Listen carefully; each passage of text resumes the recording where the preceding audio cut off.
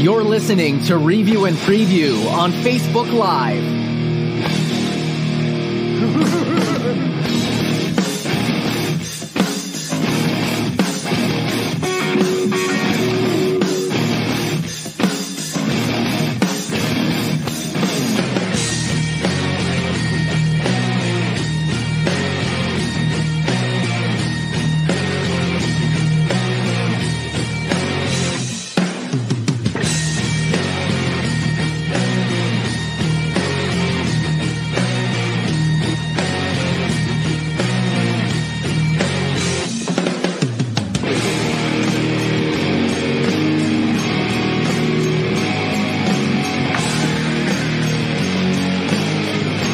The music. Time.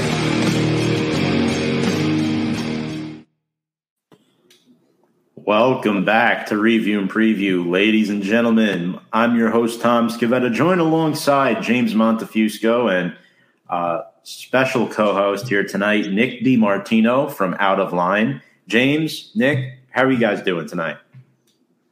Well, I'm having a better week than Brandon Staley, so that's a plus. James, how are you doing after Super Wild Card Weekend? Great. Well, I shouldn't say great. I'm doing good. It would be great if a team Monday night lost, but I'll say good. I mean, our team won their first playoff game in 6 years the other night, and hey, Nick, at least Brandon Staley still has a job for now. It could be worse. I don't know if any news has broke yet. True, he could be Nathaniel Hackett. Yes. Couple comments. Ben Cruz saying, "What's up, guys? What's up, Ben?" Hank and Dichter saying, "Hello, how's it going, my guys? And let's go, Big Blue." We'll be hosting Big Blue Avenue tomorrow night, weekly Giants show. If you're new, tuning in for the first time, make sure to check us out on all of our social media on Instagram, Twitter, YouTube, Facebook, TikTok at Review and Preview Sports. We'll leave that ticker up there for just a moment. But, fellas, we have a lot to talk about, and I'm thrilled to be back on Review and Preview, by the way. I believe this is the first show I've hosted since the new year. Had a busy work schedule, but right in time for the thick of the NFL playoffs. And without further ado, boys, let's talk about some Super Wild Card recap. We'll minimize that, James, so we could see Nick's face. It was blocking me. You know, I couldn't help but notice my name's the only one not capitalized. You came in with the lowercase, huh? Yeah, I'm the lowercase Nick. Hold on. That's Watch right. this. All right. There Oh, we go. wow. Look at you, James, pulling all the plugs, just like all old times. There's that. So let's talk about the first game of the weekend. The San Francisco 49ers defeat the Seattle Seahawks by a score of 41-23. Nick, I'll start with you here. Brock Purdy, is this guy legit? I mean, obviously, he's legit. That's not really much of a question. I mean, he just won. He just won a playoff game in his first. I mean, like, basically, he was like the third string, basically, behind Trey Lance and Jimmy Garoppolo, and he looked better than. I mean, I can't say anything about Trey Lance because he hardly ever played, but he looked better than Garoppolo did. And like, quarterback wins aren't a stat, like, so I don't like to get too obsessed with quarterback wins. But you can't go undefeated. Like, he hasn't lost a game, and he's been winning most of these games by 2 scores or more. You can't do that if your quarterback isn't legit. It's just not possible. So, I mean, I think part of it is coaching. I think that has a lot to do with it. But Brock Purdy also has to get a lot of the credit. Right. It's hard to tell because a lot of people think, oh, he's going to come down to earth at some point. He's due for a loss, but it hasn't happened yet. James, I thought the Seahawks played a perfect first half in this game, but our good old friend, actually all of our good old friend in Geno Smith. Especially mine. Yeah, especially you, had a pick and a fumble in this game. He did have 2 touchdowns. The Seahawks led by 1 at the half, 2 touchdown receptions from DK Metcalf. James, what did you think of Geno's performance in this game? You know, Geno surprised me all season. to be honest with you. From him being on the Jets to then us and ruining Manning's career. It's like, some down stuff, but he's shown he's a decently well quarterback. But I think out of the two quarterbacks that were playing that game, he fell back to earth, not the 49er quarterback. Geno fell back to earth. Not that I'm saying he was, 2 touchdowns isn't terrible, 25 for 35 with 253 yards. Yeah, that's great. But I think he finally fell back to earth with an interception, with the lost fumble. The Geno everybody somewhat knows. Not that it's a damper on his season. He had a great season. He led the team to the playoffs.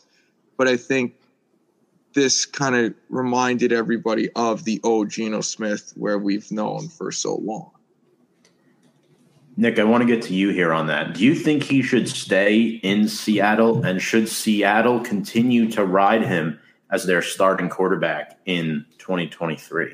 Well, whether or not Seattle should continue to ride him is kind of a question to me. But whether or not Geno should stay there, absolutely he should want to stay there. I mean, unless another team, offers him more money, but because I don't know what he wants on a personal level, where he wants to live, the amount of money he wants to make or whatever. But strictly from a football standpoint, Seattle is probably the best team he could be with right now because he's in a system that benefits him very much. So in that sense, yeah, he absolutely should want to stay there, because if he was with a lot of other teams, he might not even start, even though part of the reason he had a good year this year is because he was in a good system. Mm-hmm. So that needs to be taken into account. So he should want to stay there. Whether or not Seattle should want to keep him, there might be a better – not necessarily. It depends on what else they might be able to get, because you can always get better than Geno. Not always, but they might be able to. If they could get like a really good young quarterback, then, yeah, they should go with a good young quarterback. But, they were just a playoff team. They don't have a really high draft pick. They're not getting anybody. So I don't know. It doesn't seem like that they're going to get anybody else that would put them in a better situation. So I don't really know about that. For everybody talking about Geno coming back to earth, and people talking about how Brock Purdy was due for a loss. It's funny that nobody talked about Geno being due for a loss, because with Brock Purdy, we don't really know what he is, but we already know what Geno Smith is. And it was just weird to me that people talked about Brock Purdy coming back to earth way more than Geno coming back to earth. I thought that was kind of interesting. But in that sense, I would say, from Geno's perspective, absolutely. I think he needs the Seahawks more than the Seahawks need him. That being said, by Seahawks standards, Geno Smith, even though he had a really good year, it had to have been their weakest quarterback within the past decade after having Russell Wilson all that time. Yeah. So, it's by Seahawks standards, this Geno is not really that great for them. Yeah. Look, he had Metcalf, he had Lockett, he had Noah Fant and Kenneth Walker, who scored a touchdown in this game. But he ran into a 49ers defense that sacked him 3 times and forced 2 Seattle turnovers, a pick and a fumble in the playoffs that exploited some of his weaknesses. Mm-hmm. Seattle defensively struggled too. The Niners had over 500 yards of total offense, and no disrespect to Brock Purdy, but the guy was drafted as Mr. Irrelevant. So there isn't much expectation there, James and Nick. So I think the fact that Geno wasn't able to, use his experience to his advantage and outduel Brock Purdy in this game speaks volumes to how dangerous San Francisco is and the flaws that Geno Smith demonstrated on Saturday afternoon. But, we could all agree the 49ers are a force to be reckoned with. They might be the hottest team in the NFC. They are the hottest team in the NFC right now. Well, I also think it's worth noting they are a far better team than the Seahawks, and within the past couple of months, the Seahawks have been pretty bad. I'm looking at all their games right now. Their best win was when they basically blew out the Jets, and they broke Mike White's ribs. But since November 13th, their best win, they lost to the Bucks, the Raiders, barely beat the Rams, lost to the Panthers, and then like I said, beat the Jets and barely beat the Rams at home. So it's not like the Seahawks have been good within the past couple of months. They've been pretty bad. Like, even though they've won some games, those were really unimpressive wins. So, I mean, I'm not surprised that the Niners were able to do this. And even if Brock Purdy didn't play that great he did play a good game, but even if Brock Purdy played a bad game and kind of came back to earth, chances are the Niners would have been able to win anyway. Nick, Garth says hello. You get fired up, man. Hello, Garth. Noah says, whatever Nick bets, bet the opposite. Well, that's not true. I had the Niners on Saturday, so. I feel like most people had the Niners, though. Against the spread? Against the spread? I probably still would have taken it. I mean, it is a divisional game, so it's tempting not to take it. No, it was tempting. No. I think most people, on the FanDuel app, most people took the Niners. That's what it looked like. But you're right, because people said it's like a rivalry game in a sense that they were going to play up to them. But I was just like, the Niners are just a far better team. We got a couple comments here. James, our good friend Marty, joins saying, I'm just glad all NFC East teams are out of it. Wait, dang it. Good luck this weekend. Marty, our Washington Commanders fan. Ben saying the divisional round game should be really good. Noah says it's a bad time to be a Giants fan. Yes, it is, Nick. It's a bad time to be a Giants fan, as it was to be a Georgia fan just a few young months ago. Sarcasm, of course. I'm here, boys, says Garth. Giving a little woo. I need Fonz with the soundboard right now. But thank you, Noah, Garth, Ben, Marty, for all the comments so far. Let's get to our next game, why don't we? The Jacksonville Jaguars defeated the LA Chargers. The Chargers led this game 27-0. This was one of the biggest collapses in playoff history. The Chargers wound up firing offensive coordinator Joe Lombardi yesterday, along with assistant Shane Day. Should Brandon Staley keep his job? That's my question to you guys. There's been a lot of mixed reviews about this, surprisingly. Should Brandon Staley keep his job? Right now, he is – Nick, you have the eyebrows are twitching, so I'm going to go to you here first on this. No. The short answer is no. He's horrible in these big spots, and he has one of the best young quarterbacks right now. I mean, the short answer I would just say is no. I mean, it's not just that because they blew a 27-point lead. I mean, like – okay, part of it is that they blew a 27-point lead, and it had a lot to do with really terrible decisions. I mean, that had a lot to do with it. I mean, if you think about it, I mean, that last drive in the first half, one of the Chargers' last drives, when they threw it 3 times in a row, and they didn't get anything, and then they had to kick a field goal. I mean, they easily should have scored a touchdown that time. I mean, those are just 3 terrible play calls. I would say if you blow a 27-point lead like that, and just like last year when they blew their shot to make the playoffs, and you fire the offensive coordinator, at some point it's got to come back to the head coach. So I don't see any good reason for him to be able to keep his job after this. I mean, the team that he has is too talented for him to just never win or do anything right in a big spot. James, what do you think? The Los Angeles Falcons, does that suit the Chargers? Honestly, it suits the Chargers. This isn't the first time we've seen them lose in big games. You said it early, a few moments ago, where they do have one of the brightest and smartest young quarterbacks leading that team, where unfortunately he hasn't been able to lead that team where that team can go due to the coaching. Mm-hmm. Is it clear whole house with offense, defense, and head coach? I can't answer that. But would I say start with the head coach at this point? Yes. To blowing a 27-0 lead, where I looked at it at work and I was like, oh, the Chargers should be able to win, to then find out later that night the Jaguars came back all the way back and won. That's just like mind-blowing, because nobody's expecting the Jaguars to do what they did against the Chargers. Is anybody expecting the Jaguars to play what how they played this past weekend coming up. We'll get to that.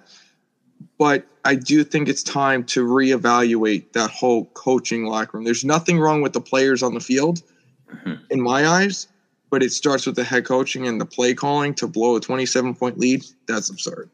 I mean, you also have to remember, like, everything really just went right for the Chargers. Like in the first half, it was like 4 interceptions and 2 in the first half, and 2 of them they ended up getting in the Chargers' own territory. So I mean, that was zone, just virtually. There alone is 2 scores that were just given to them, and the other interceptions. I mean, the other ones weren't necessarily that significant in the sense, but they still cost the Jaguars points. So I think that you're not going to be able to do that the entire game. But the fact that they weren't able to win when all of that went their way I just think is very telling. Well, Nick, you also have to look at the score. They were leading 27-0. How many more points did they score after that big lead? 0. Well, that's 3. So, Essentially 0. Yes. Essentially 0, but 3. Virtually, Nick. Virtually 0. So you kind of have to look at that. Was your foot let off the gas? Like, how do you not keep carrying a team? They ran the ball so few times in that second half. So you took your foot off the gas where it was working. Keep that going. Right. And the thing is, too, I do think had good field position. They did.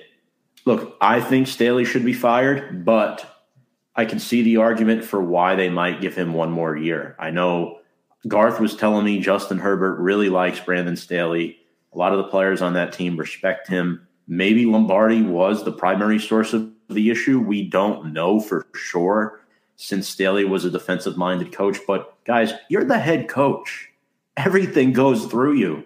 Essentially, everything has to go through you. Whatever Lombardi says essentially has to go through Brandon Staley. So I don't see the argument for keeping him. Well, I will say you make an interesting point, because throughout my years, and not to make everything about the Jets, but I mean, I will. But throughout Rex Ryan's time as the Jets head coach, and I just bring him up because he is. But also Todd Bowles, another good example. They were both defensive-minded head coaches, and they were still blamed when the team, or at least to an extent, blamed when things didn't go right on offense. And that was often a criticism. So I wouldn't say that just because he's a defensive-minded head coach, he gets 0 blame. But I also think that if he was an offensive-minded head coach and was running the offense, or at least more involved in the offense, he probably would have been fired. I think that has a lot to, as opposed to just the offensive coordinator. Right. I do agree with that. But we also have to talk about how well Jacksonville did in this second half, right? Somebody brought up a good point. Ben Cruz says only the Chargers would lose a game where the Jags had 5 turnovers. And 4 of those picks came in the first half from Trevor Lawrence. Nick, did you have Jaguars money line by any chance, or were you riding the Chargers throughout? No, I had the Chargers minus 2.5. That's right, you did. And I had Jacksonville money line, so I outbet the betting man on Saturday night. You outbet me. I had them minus 2.5, and I was really happy about it until the very end. I was just like, no, they're not going to blow this, are they? I'm crazy. James, I heard this, and Nick, you can correct me if I'm wrong, but somebody put in a bet over $1 million when the Chargers were up 27-0, only to win an additional like $11,000. Yes, $1.4 million. It only won $11,000, which is so unbelievable to me, because to somebody who has $1.4 million, the amount of money he would have won would have been like nothing. Like, if you have the money, if you have $1.4 million laying around to just make a bet, what is even, like, how much money is, what's 11,000 worth to you? It's just so weird that he would make that bet. And especially, like, if you know anything about football, the Chargers have been known for blowing games in the past couple of years. Like, it just, if anything, I would make the opposite bet. And bet, 11,000 to try to win 1.4 million on the Jaguars. John Suggs says the Raheem Morris effect, the head coach for the Bucs from 2009 to 2011, and interim head coach for the Falcons in the last 2 years, made Chargers defense terrible. Chargers missed that field goal. That missed field goal was huge, by the way. Difference between 33-20 and being 30-27 after the Jags scored a touchdown right after. But go ahead, Nick. Also, that last drive when when Herbert missed, Keenan Allen was wide open in the end zone, and Staley threw the ball like 10 feet over his head. I mean, that's a touchdown right there. Mm-hmm. He misjudged it. He totally missed. I mean, like if he just makes that throw, that routine throw, I mean, the Chargers win the game.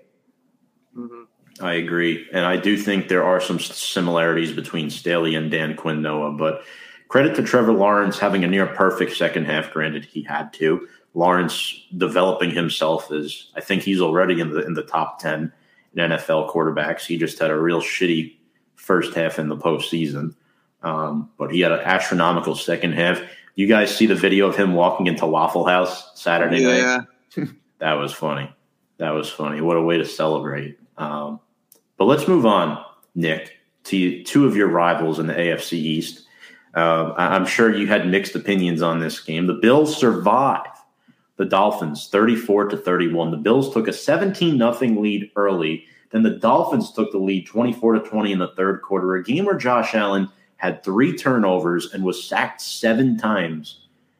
Is it safe to say that these divisional matchups are really underrated when it comes to the playoffs, or do you think there is some truth to the Bills potentially being a fraudulent playoff team this year?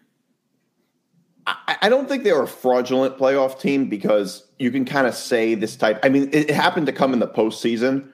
Although it's worth noting that the Chiefs have had almost lost to a bunch of really bad teams this year. So, I mean, if the Bills are fraudulent, then the Chiefs could be fraudulent too. So I don't think that. Although I do think it's pretty pathetic that like they barely survived Skylar Thompson. And the only reason they barely survived him is because the Dolphins couldn't run the ball. And it's not like there's no film on Skylar Thompson. He's played throughout the year a couple of times. So they should have been able to win this by a lot more. I had the Bills minus 13.5. I guess that felt a little too easy. So I don't think anybody's necessarily fraudulent just because they play a bad game. I guess because that could apply to anybody. But they can't play like this they can't play like this against the Bengals and still win. What do you think, James? Were you impressed with the Bills' performance at all, or was it kind of one of those games where they played down to Miami? Because Miami did beat them once in the regular season. I think it's one of those games, besides Josh Allen not having a great day and the offensive line not having a great day, I think they kind of really played down to Miami.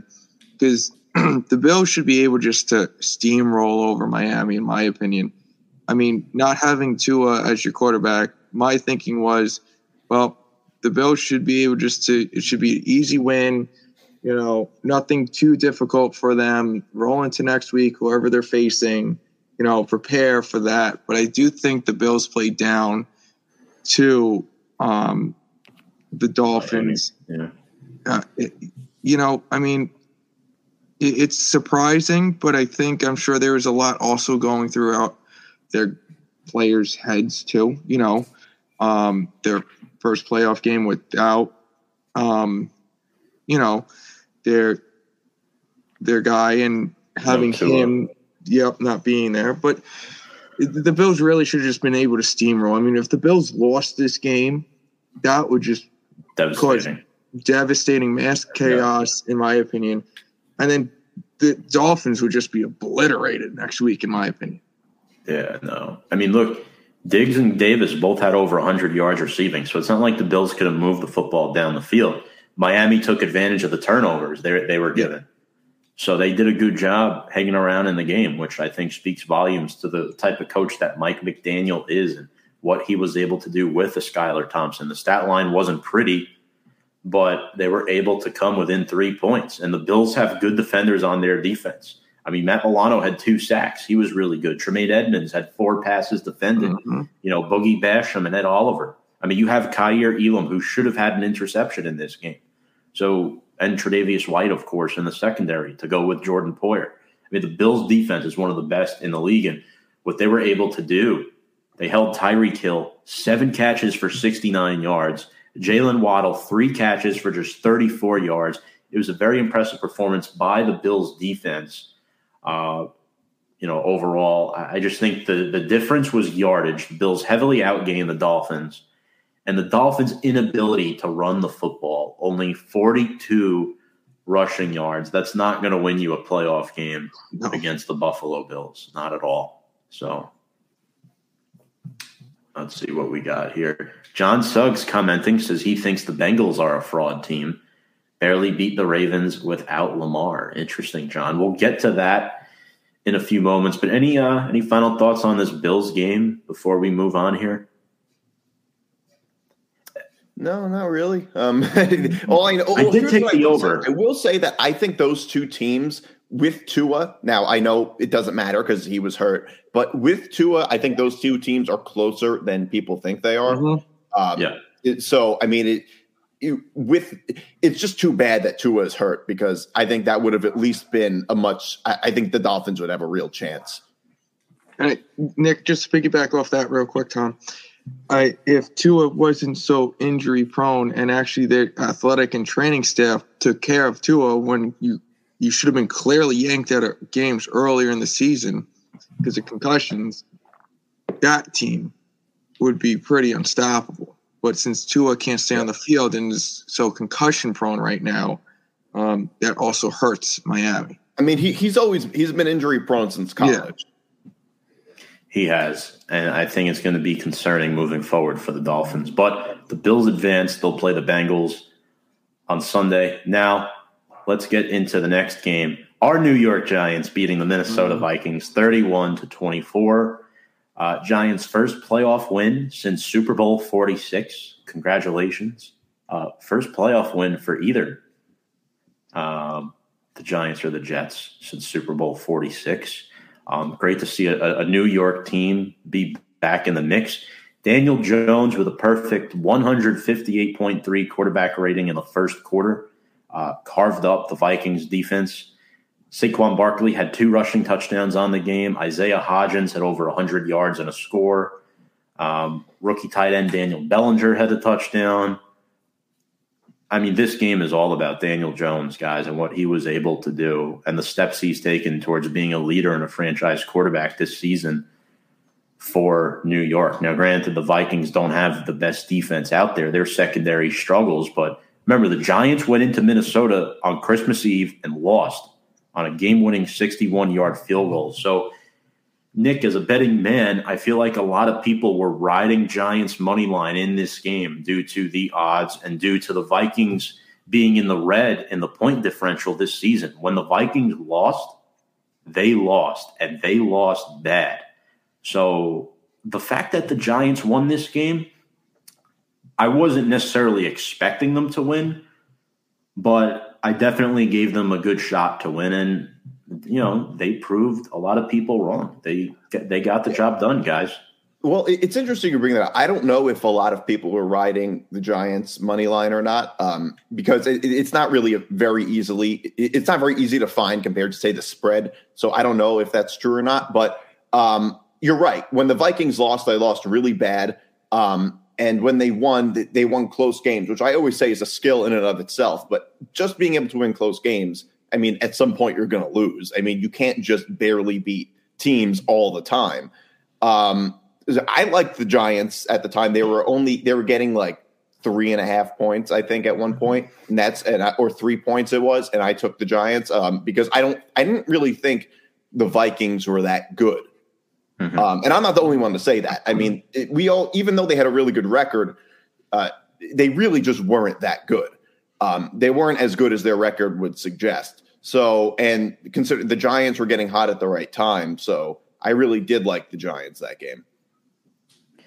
James, how did it feel to witness your team win a playoff game and to finally know that you have a franchise quarterback that's going to be the cornerstone of this team for the next several years?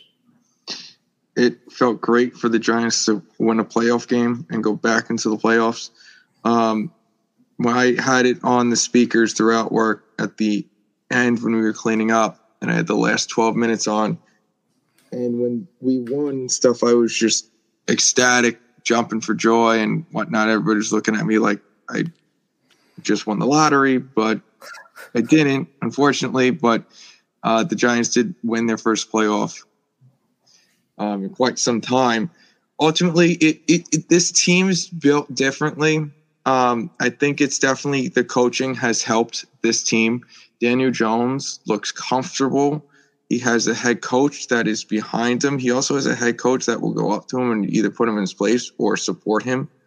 I also think it helps when you have, Darius Slayton, Bellinger, Hodgins. Hodgins is looking like a Victor Cruz right now. Coming out of like nowhere to help the team. It's an overall good win. Ultimately, I think they should be fine the rest of the way. But it made me happy, and I think it made a lot of the Giants fans happy. That it's like, yeah, all right, we see what Daniel Jones has done, see how he's progressed, and see how their head coach has just turned this whole organization around in a year. Yeah, I mean, we heard Tiki Barber talk about it this week. Boomer and Gio. I mean, it's not the matter of if he's back, Jones and Barkley at this point, but like how much money each of these guys are going to get, and I think that's important. And Brian Daboll, the coaching goes very unnoticed at times by the national public because you saw Joe Judge had a very similar roster last year. And that coaching staff was not able to do. I mean, the Giants signed 2 free agents this offseason to multi-year deals, and one of them was a backup quarterback. The other was an offensive lineman. So you could do the math right there, guys, right? The Giants were playing with house money. They got Isaiah Hodgins off the waiver. Jalen Smith, they signed him off the street. I mean, these guys have come in and they've done a decent job. And, I was a little nervous when Azeez Ojulari left the game with the injury. But how about that tackle by Xavier McKinney on TJ Hawkinson? I was worried when they went up 7-0. And when we came back, I was like, all right, good. This team, I never thought I would say this Giants team could win a shootout, but they did. They did. I mean, this was on the verge of being a shootout. Now, I know the scoring slowed down a little bit in the second half, but the Giants made more plays than the Vikings did. I don't think Kirk Cousins deserves much blame. I thought he was fine. I think it was more the Vikings defense that didn't show up. And the Giants had a game plan to contain Justin Jefferson. Wink Martindale and his defense, they only blitzed 22% of the time.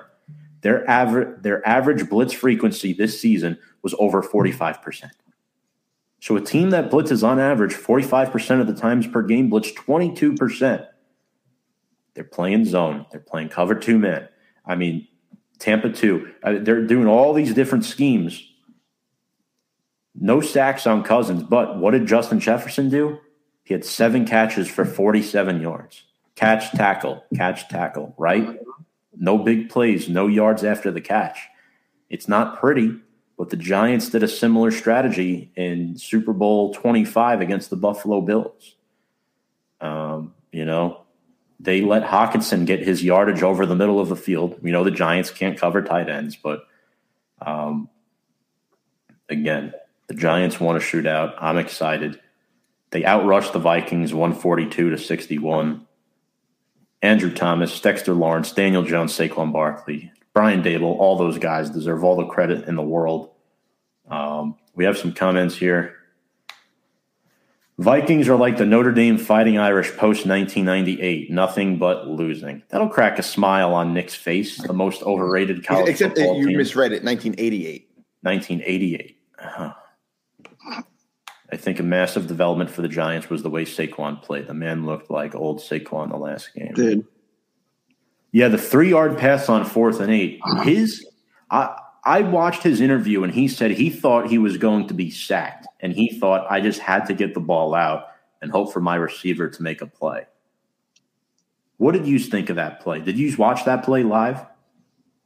I did. I thought it was a horrible play call because I was thinking, well, you need 8 yards. You threw the ball 3 yards. It was like, but if it's true, I mean, I guess it makes sense that it's better than getting sacked. I mean, that would be at least if that's true and that was his perspective, it makes sense. Yeah. But I mean, I just think that you would have a better play call.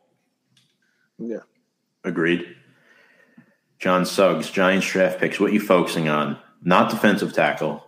Not slot receiver, no. Giants need a wide receiver 1, a wide receiver 2, a linebacker, a true number 1 corner, an interior offensive lineman. We need a lot of things, and this team's one of the last 8 standing. How is that possible? I don't know. I mean, the core players on this team, I guess, are just that good, and the coaching is that good. Nick, you could argue, right? The Giants are the least talented team remaining in the playoffs. Skill-wise. Probably. I would say, I mean, I would argue, I mean, maybe I don't know. I mean, they do have the best running back left, I would say. So, I mean, in that sense, they do have some talent. I would say they have left tackle. Yeah, I don't know. I guess you could say that. I would say they're one of the least talented teams. I don't know if I'd necessarily say they're the least talented in the playoffs right now. But I would say they're up there. My point is the coaching. Where does the coaching rank? That ranks pretty high. Ranks pretty high. I also think now I'm sure now you would, because at the time I remember last year you were like, the Giants absolutely need to keep Joe Judge. I think that you might have changed your mind at this point, considering they didn't listen to you and now they're having an historic year. Oh, well, my comments on that, there were qualities I liked about Joe Judge.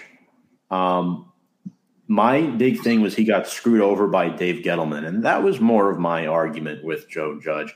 I much prefer Brian Daboll over Joe Judge, but there was no guarantee we would have gotten Brian Daboll, and that's why I was a little upset about that. I thought there were things I liked about him as a head coach. But, yeah, no, I'll admit they did the right thing to fire Joe Judge. It didn't make sense at the time, but now it does.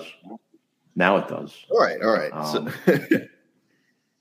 you finally came along. Look, man, you got to let me have my moment. Hey, I was right about Daniel Jones. I'm letting you have your moment. I just wanted some clarification. Everybody thought everyone and their mother thought Daniel Jones wasn't a legit starting quarterback. Not only that, everybody and their mother thought the Giants sucked, including me. True.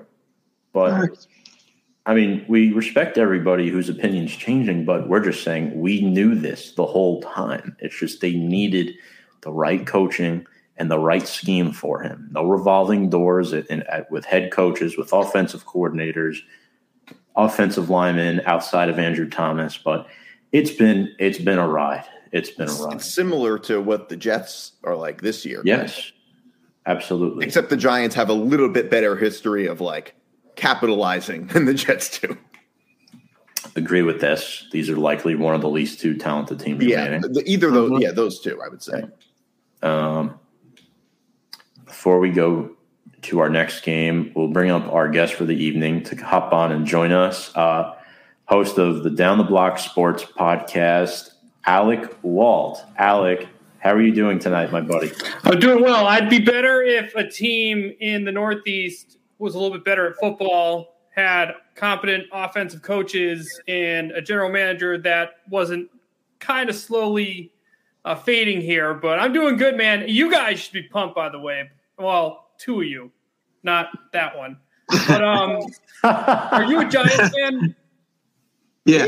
Okay. No. I know. Well, I'm not a Giant fan. I know Tom, obviously, but no, the Giants are a sign of what. And I've been criticizing the Giants a lot for some of the hires they've made since after Tom Coughlin. But when you guys look at your coaching staff, when you hire Daboll, I was like, that makes sense.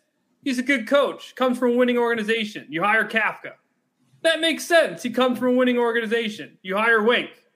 That makes sense. He comes from a winning organization. And here we are right now with the Giants as one of the final 8 teams in the NFL. I think it's crazy. I'm not surprised because Kirk Cousins has no sack, but I think the Giants and Giants fans should be extremely happy with what's gone on this year because I didn't think they'd make the playoffs. I didn't think the NFC would be this terrible, but you guys deserve a lot of credit, and Dable deserves a ton of credit for what you guys were able to do in one season. And Daniel Jones, of course. Yeah, I mean, he was finally around people that helped him. Yeah. And Jones and Saquon are the two that I'm constantly throw in there along with the coaching staff, and even Dexter Lawrence too. Look what the coaching staff got out of him. Yeah, this year, those three players specifically, But yeah, man, I'm excited. But Walt, we're in the middle of our wild card round recap right now, so we're gonna have you hop in and help us recap this Bengals-Ravens game from Sunday night. In my opinion, this was the most boring game of the weekend, in my opinion. I know it was a one-score game, but I thought the Bengals let the Ravens hang around a little bit too close. Do you think this was more divisional matchup, tough opponent for the Bengals, or is this a sign of concern for Cincinnati moving forward? Because obviously they were a yard or two away from tying the football game late in the fourth quarter. Yeah, I mean, I just think the Bengals didn't take him seriously as an opponent. Obviously this is the third time these teams have played each other this year, with them being division opponents. But when I was watching this game, I was like, Cincinnati's clearly the better team here with no Lamar Jackson, the whole distraction with the travel and all that other nonsense. You go on Twitter and everyone's freaking out about it. Now we're talking about where he's going to sign for the upcoming season. There was a lot going on with the Ravens. I looked at this matchup and thought Cincinnati is going to smoke them. I think the Ravens showed up. I think they were much tougher than the Bengals expected. And I think the Bengals are extremely lucky that they got that 98-yard touchdown, which, you saw it's only a one-score game. That was absolutely massive in the outcome of what happened there. So, obviously here the Bengals are going to be going to Buffalo. I think they're going to have to take their opponent here much more seriously. But I don't think the Bengals took their opponent seriously here, and it almost cost them the playoffs. What do you think, Nick? Did you bet on this game at all, or did you bet on it? Touch it? Yeah, I did. I took the Bengals minus 8.5. Oh, which sucks because I really don't like when. I guess I really underestimated the Ravens with Tyler Huntley instead of Lamar Jackson, and obviously Vegas did too, a little bit. I really expected them to win by a lot more, mainly because it's very hard to win on the road with a backup quarterback. I guess the Ravens aren't as I would say the Ravens aren't as quarterback centric as some other teams are in the sense they're still a decent team with a lesser quarterback. It's not like if the Bengals lost, Joe Burrow. And the Ravens really easily could have won that game. I just think, well, what if Lamar Jackson had played? And we don't even know, there were some rumors that he could have played, which is crazy to me. That, apparently we've heard that, with the whole contract thing, and that was the reason that he didn't play, and really he could have. Michael Vick called him out, which I thought was kind of interesting because they played a similar type of game. I just thought that was kind of it's just a weird sort of situation. What do you think, James? I mean, the Bengals, we have you on film last year predicting the Bengals to go to the Super Bowl before it happened. We all thought you were crazy, and yet you were correct. We saw Sam Hubbard, the 98-yard touchdown on the fumble recovery, like Walt was mentioning. But, outside of Jamar Chase, I think you take Jamar Chase away. Cincinnati's supporting cast was not good in this game offensively. Baltimore really held their own on defense. They had 4 sacks. Tyus Bauer, Odafe Oweh, Justin Houston, they all did their job. JPP had half a sack, our guy. And the Ravens outgained the Bengals by over 100 yards. They outrushed them, too. I would have thought this game would have been a lot. Realistically, I thought the Bengals would have blown out the Ravens. I wouldn't have thought it would be. I don't think it should have been this close as it was. Lamar on the side, not having him. I think if Lamar was in the game, Ravens would have won, and it would have shocked everybody. Fonz would be more than ecstatic if that was the case. Oh, then he would have been here, and then I probably wouldn't have joined you guys. So go Bengals.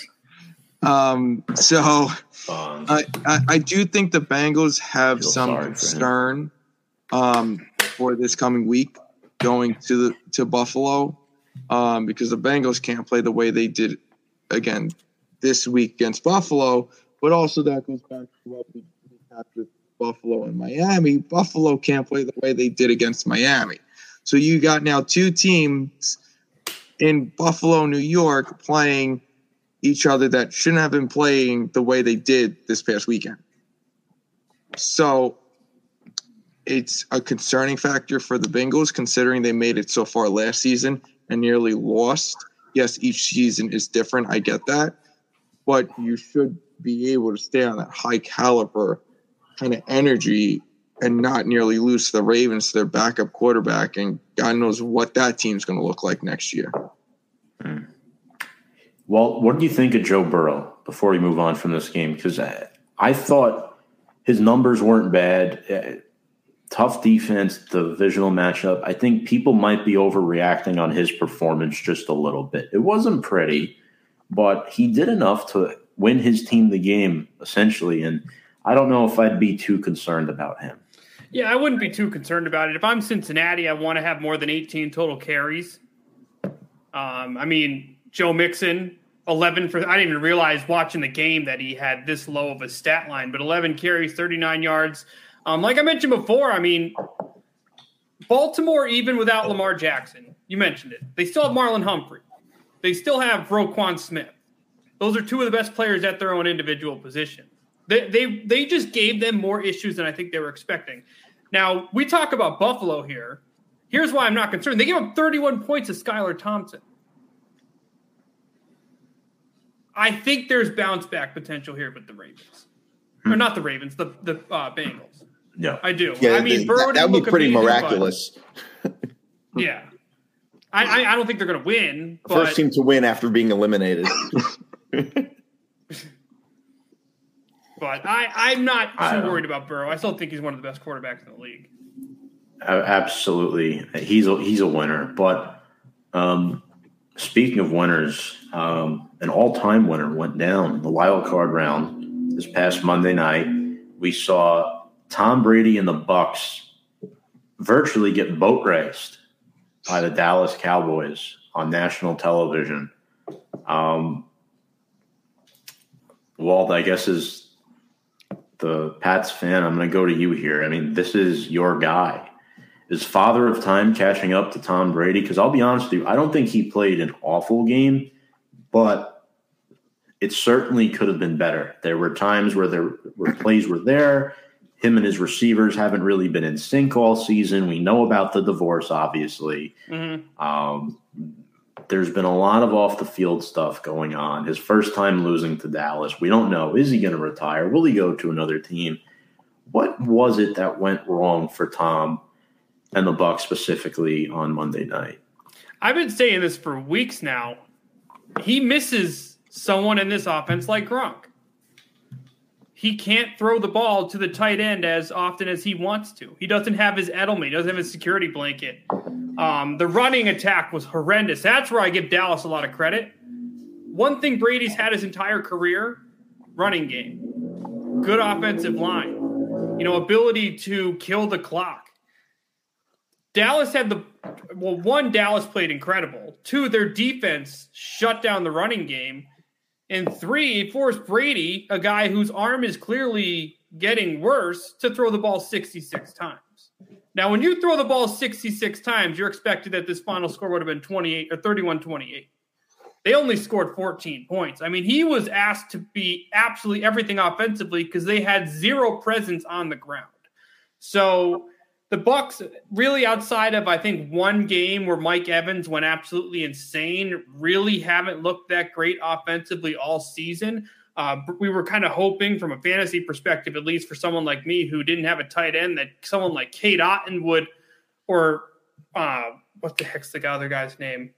Cameron Brate, someone would be a impact to this offense. But, in those tight situations early in this game when Brady would look to a tight end or look to another guy like that, I just didn't see the trust. I didn't see the rhythm offensively, and with no running game, I give a lot of credit in this game to Dak Prescott. I think he looked spectacular. He's a guy who's received a lot of heat in his career for not performing well in the playoffs. I thought this was one of the most complete games Dallas has had in a while, but the Bucs offense could go nowhere, and it was one of the worst games from a playoff perspective that I've seen out of Brady in a while. Yeah, I think that's an interesting point. Obviously, first of all, throwing the ball 66 times with anybody is not really a good idea, even if you have the best quarterback ever. You also have to remember Brady's on the downside of his career, so their game plan couldn't have been very good if they were like, we're going to throw the ball 66 times with 2022 Brady. So nobody could have ever thought that was a good idea. It's also worth noting, people talk about, when you said what went wrong, I don't think anything really went wrong necessarily. I think the Bucs just aren't that good of a team, and the Cowboys are far better. I don't know. I'm not really shocked by this. It's just so obvious that the Cowboys are just much better, and I don't know. The Bucs are lucky to be there. Yeah. They were below average this year. They were a worse team than the Packers were. And the Packers the Bucs were just in a really bad division, and they were just lucky to. They just didn't belong there. So I just think that I don't really think anything really went that wrong. They got beat a little worse than we expected, but again, if you throw the ball 66 times with an aging Brady and you can't run the ball, well, it's tough to beat anybody in that sense. James, what do you think? Obviously, you and I have had the pleasure of taking down Tom Brady in the postseason in the past multiple times. Sorry, Walt. Of course, you had to bring that up. But we were on Brady's side Monday night. You and I really wanted to see him kick ass. As a matter of fact, since Super Bowl 42, I root for Tom Brady in every playoff game that he plays in. I don't care who it's against. As long as it's not my team, I'm rooting for him. You know why? I don't want other teams to have the same satisfaction saying, we beat Tom Brady too. I don't want that. I may be in the minority by saying that, but it really sucked to see Tom Brady lose on Monday night. Yeah, it wasn't pretty. I think Nick and Walt said it perfectly. It's time for Brady, and it's also the Bucs. What was the record? Barely above 5, barely, not even 8, not even at 500. No, come on, they didn't even belong there. They were given the participation trophy. You're like, all right, well, we have to let this other team in the playoffs. And well, you know what? You got Brady as your quarterback. We'll let you in. That's what it felt like. We didn't even talk about this yet, but how about the missed extra points? The 4 missed PATs by Brett Maher. I was thrilled about that because their own kicker wanted to savage Dallas's season. Didn't they just sign a backup? Probably. They said they're moving forward with him, but I think you're right. They did sign somebody as insurance. They did. Let me click this tab here. What do we got? Viz Cayeno, Dallas Nats kicker. Viz Cayeno. I've never heard of him. First name Tristan. He's a former Charger. He played for the Chargers. Yeah. That was bad. That's never happened before. I was laughing at it, though. Hold on. Hard not to. Let's go back to Tom. I'm glad you brought that up. Yeah. What was your guys' reaction when Dak is on the sideline throwing a freaking hissy fit over missing an extra point? But you don't see anybody throw a hissy fit on the sidelines when he's throwing interceptions and all this other stuff. Well, was it one extra point when he threw that hissy fit, or was it third. 4? It was the third one. But it was the third one. That's the last way you want to go down. And I also think the respect factor on the Cowboys is different with the starting quarterback than the kicker. To be fair, Dak throws a pick, but he threw 4. He throws obviously for more touchdowns. I'm certainly never going to be on an NFL sideline, but if a kicker misses a kick anywhere within 35 yards, Oh yeah. they deserve to get crap for it. Honestly, it looked like something you would see in a college game.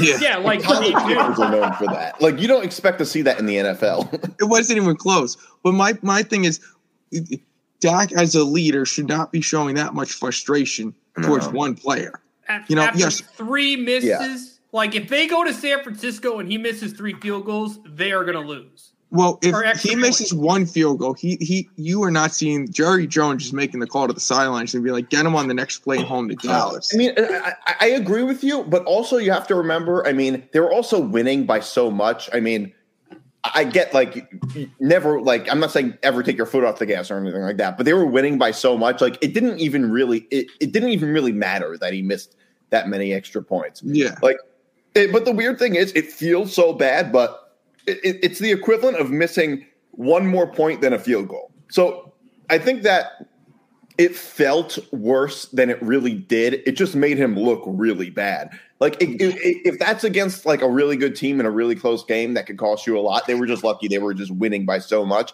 And it really ultimately just didn't really matter that much. Yeah. If you're your average fan looking at the final score, 31-14, you're like, how'd this guy miss 4 extra points?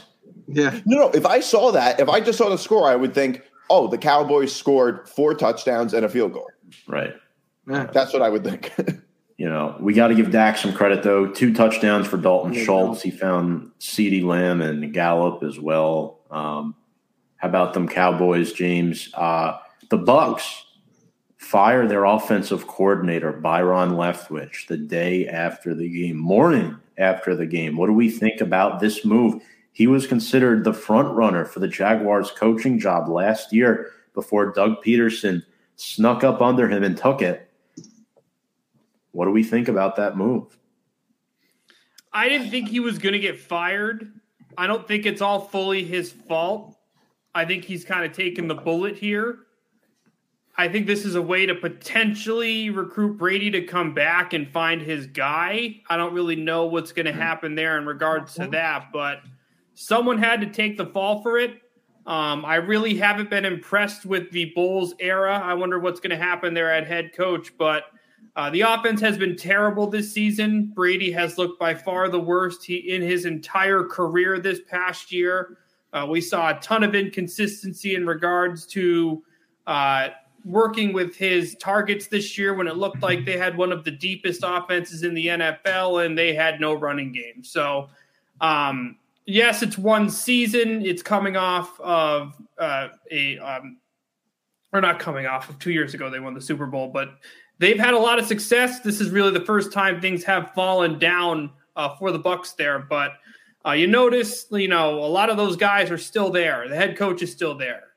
Someone had to go, and it looked like it was Byron Leftwich. So I think he will get another opportunity. We'll see what happens there. But it's unfortunate. It's not exactly the move I would have made, but I don't make that much money to make that decision. So we'll see what happens. Bring that up. I don't know. I think you're right about that. He kind of got the brunt of the blame. I mean, I would argue it makes sense because considering they clearly didn't have much of a game plan, like I said, throwing the ball 66 times is just bananas to me. Mm-hmm. So I guess that has a little bit to do with it. It's also worth noting Todd Bowles is a pretty bad head coach. I mean, he's pretty bad. And I thought he had way too long of a leash when he was with the Jets. I wanted him fired after his second season. I'm kind of surprised. I mean, I'm not surprised, but I think Todd Bowles is just a really bad head coach. But what looks worse, firing your coach or coordinator compared to last year? I mean, he's a good coordinator. He's a good defensive coordinator, but a really bad head coach. And I don't know. Maybe Tom Brady didn't like Byron Leftwich. I don't know, and that's why. I think the Bucs are going to try to do everything they can to convince Brady to come back. I agree with the latter, Walt. Firing your head coach is worse than your offensive coordinator, especially his first year. Yeah. I mean, you can Houston Texan it. I mean, that's the least. Right. I thought that wasn't fair. But I mean, Bowles, you don't fire I mean, you can fire the coach if you make the playoffs, but I didn't think that was going to happen. No, but I think Bowles is just a pretty bad head coach. I don't think he's a good head coach PTSD either. On my part, but he's really pretty bad. Like he kind of inherited the position because of what happened with Bruce Arians, right? And obviously, Brady didn't want. Nobody likes Bruce Arians. He seems like kind of a jerk who doesn't get along with people. And Brady probably wanted him gone, and that's probably what happened. And it might be the similar thing with Leftwich, because whatever Brady wants in terms of the coaching staff, I think the Bucs are going to try to give it to him. Quick predictions here, guys. The future of Tom Brady. James, I'm going to start with you. What happens with him? Does he retire? Does he find a new team? Or does he stay in Tampa? One of those three is going to happen. What's it going to be? He needs to retire. Him coming back messed everything up. I'm dead serious. Like, him coming back messed up his family, messed up his marriage. He should have just left, retired, just put his helmet up and started coaching. And that's it. But he'll probably be back on the field with you. But he should go back to retirement. I don't agree. I don't think he should. First of all, I think, well, in terms of what you think he should do, I don't know exactly what he will do. But knowing Brady, I think he will go. I think he'll try to play as long as he can. I think that Brady is the type of person who will play until he can't. And even though Brady didn't have a good year, he still is capable of like going on a run. And considering the fact that he was willing to, I mean, I don't know if it's true or not, but allegedly like ruin his marriage, basically to play another season of the NFL. Obviously, I think that he would come back. Like, it's all ruined anyway at this point. So don't you think he would have the mindset of, well, I might as well keep playing. I'm not going to ruin my marriage for one more season. If I'm going to ruin my marriage, I want to play at least 5 more years. I mean, that might be his mindset. I do think that he is the type of person similar to like Peyton Manning and some who will play until he can't. Like Peyton Manning went out on a high note, but really he played until he couldn't, because he just couldn't go another year. His body couldn't take it. And I think Brady will try to play like until he can't. And a team's willing to sign him. As long as the team's willing to sign him, he's going to go there. And if whether it's the Bucs, the Dolphins, whoever, I think that he will try to play more, and he could go on a run. I think he could win another Super Bowl even. I just don't believe that he is willing to retire. And in terms of, I mean, you know what? If he has the person, I think that there's certain types of people with certain personality traits and a lot of like athletes, I mean, and there are certain athletes that will just go on and play their sport forever. And if we're like, and I just, some athletes retire like early, but others, they will just go on forever. And I think Brady's the type of guy who was like, I want to be on the football field as long as I can. I think that if that's what he wants, then he should do that. Well, what are you thinking here? After what he did last offseason, I don't think he can retire. After what happened in the playoffs this year, I don't think he's thrilled with Tampa Bay. I think he goes to one of two teams. And no, it's not the Patriots. One, it would be so Raiders to sign him. Or he stays in Tampa and hires whoever he wants, except for the head coach. I think McDaniels getting rid of Derek Carr that late in the season was a massive middle finger, but a sign that they're going to be aggressive going after a QB. The only reason I could see Brady not wanting to go to the AFC is because the road to the playoffs is a hell of a lot harder, especially if Lamar Jackson remains in the conference and you have to deal with, well, if he's healthy, him, Burrow, Allen, and Mahomes every single year. So Lawrence now. And Trevor, yes, exactly. So we'll see what happens. I don't see him going to the Jets. I don't see him going to the Patriots. I don't see him going to the Titans. I don't see him going to the Texans. I don't see him going to the Packers. Hey, you go to the Raiders. You know, I get it. It's not the best team. It's a team known for underperforming. It's a team that's known for having terrible luck and making things not work. But he goes there. He has Devontae Adams, Darren Waller, and a coach with a system that he knows. So I think there's a lot to like there. The road to the playoffs is hard. You got to play Mahomes and Justin Herbert twice, even though You saw what happened to the Chargers this week. They just find ways to lose. Right. But I think his future will remain in one of two cities. It's Tampa Bay or Las Vegas. And I have a real big feeling the Raiders are going to give him an insane amount of money to play there for 1 or 2 seasons. Honestly, I think that if Steve Cohen also owned the Jets, I think that Brady would likely go to the Jets. Just negotiate like an incentive-based deal and make like $100 million if he throws. He is one owner who could totally who could make that happen. I don't think I could see him going to the Jets. Possibly, I would go nuts if that happened. I would totally change my opinion on Brady. Like I would love him. Yeah, so would everyone in the Jets. Actually, I would go from hating him to loving him. So, my opinion, he's not going to retire. I think what's most likely going to happen is that he'll stay in Tampa Bay, but I think if he goes anywhere else, if you look at the salary cap, Walt brings up a good point. The Raiders have the 9th most eligible cap space in 2023. It's more than the Dolphins have. It's not as much as the Texans have, but he's not going to Houston. They just got Sean Payton and then Tom Brady, and they just built like out of nowhere. Yeah, I don't see him. He's not going. He's not going to the Falcons. No. San Francisco, we haven't talked about yet, but they have Brock Purdy, Trey Lance. I don't think you want to mess that up in the future. I think you want those 2 guys to duke it out next year. And they'll likely go back to Lance considering he recovers. So, yeah, I think Brady's going to play another year. And I think what's going to happen, and I've said this from the beginning, I think he'll announce his retirement on the stage while he's hoisting the Lombardi Trophy, winning the Super Bowl for a final time. He's like, yeah, I'm done. And then that's it. Brady goes off into the sunset. Ultimately, that's what I think will happen. But moving on. Going to need a new rotator cuff. That's right. Also, on the marriage, I don't like talking about this and hypotheticals, but I will say this.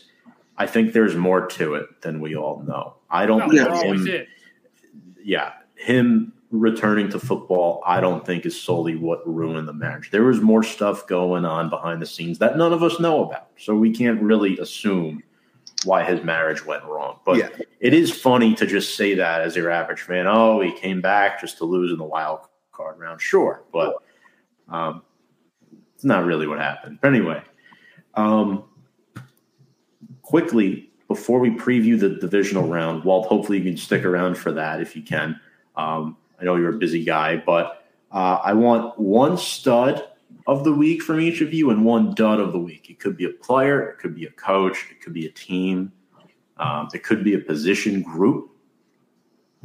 From the wild card round, could be from a winning team, could be from a losing team. James, I'll start with you here. Who is your stud and then your dud for the week? Stud, Brian Dable.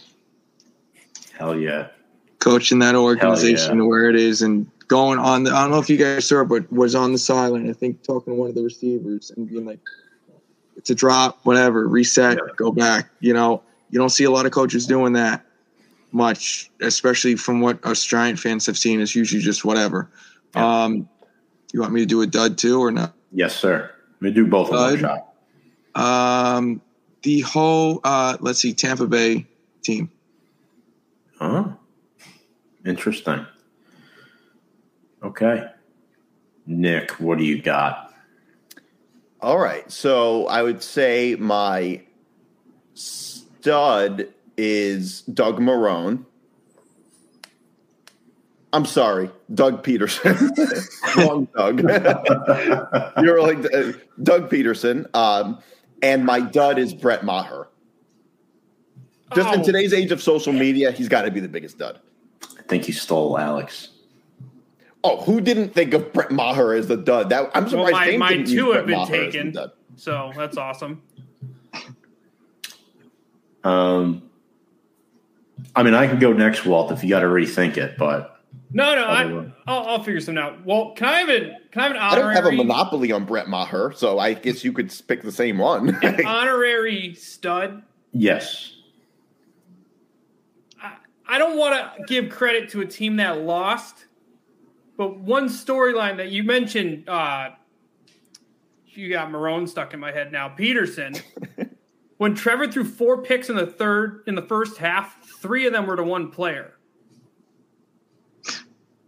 Asante Samuel Jr. is going to be my honorary stud. Okay. Now I need you guys to help me here, because who deserves more credit? Purdy, McCaffrey, or Debo? I know Seattle's not the toughest opponent, but I don't know who to pick between the 3 of them. If it's me, I go with the quarterback just because first I feel like you have to, but I want to give credit to the other 2. I think I think San Francisco has a really good chance to go to the Super Bowl. I know you're going to clip that, and they're probably going to lose this week because I'm saying this. I've been extremely impressed with what Shanahan has been able to do with Brock Purdy. I mean, what he did in the second half of that game, ended up putting up 42 points. I mean, McCaffrey had a sick game, had a long run. So did Debo Samuel. I think the 2 of them in this offense is making his life a hell of a lot easier, as it should. But in my opinion, I'm just going to give love to Brock Purdy. And then my dud, because I mentioned it earlier, Tampa's rushing attack. That was pitiful. I can't say the whole team because it's already been taken. So I'm taking their rushing attack. It led to one of many reasons to why a coach got fired this week. Nice. I like that. My stud of the week, obviously, you know who I'm going with. I'm a big fan of his, Daniel Jones. Daniel Jones is good. He is good. He leads all postseason quarterbacks, including Dak, following his 5-touchdown performance. Jones has 10.6 EPA. That's the highest of all QBs. Perfect quarterback rating in the first quarter. First QB in NFL history with 300 or more pass yards, 2+ passing touchdowns, 70+ rushing yards in a playoff game. We saw the stiff arm on Patrick Peterson, the Statue of Liberty handoff to Matt Breida, the extended play pass to Isaiah Hodgins. I mean, he was outstanding in his playoff debut. And on the flight back, he was watching film and guys are recording him. They're like, DJ, you're not going to celebrate this one? And DJ's staring at the tablet watching film from the game. I mean, that's how dedicated this guy is. That's how dedicated he is. He doesn't want to have fun. He doesn't want to celebrate. He's on to next week. He's not satisfied. That's why I think he's my stud of the week. And he's just been improving over the last couple of years.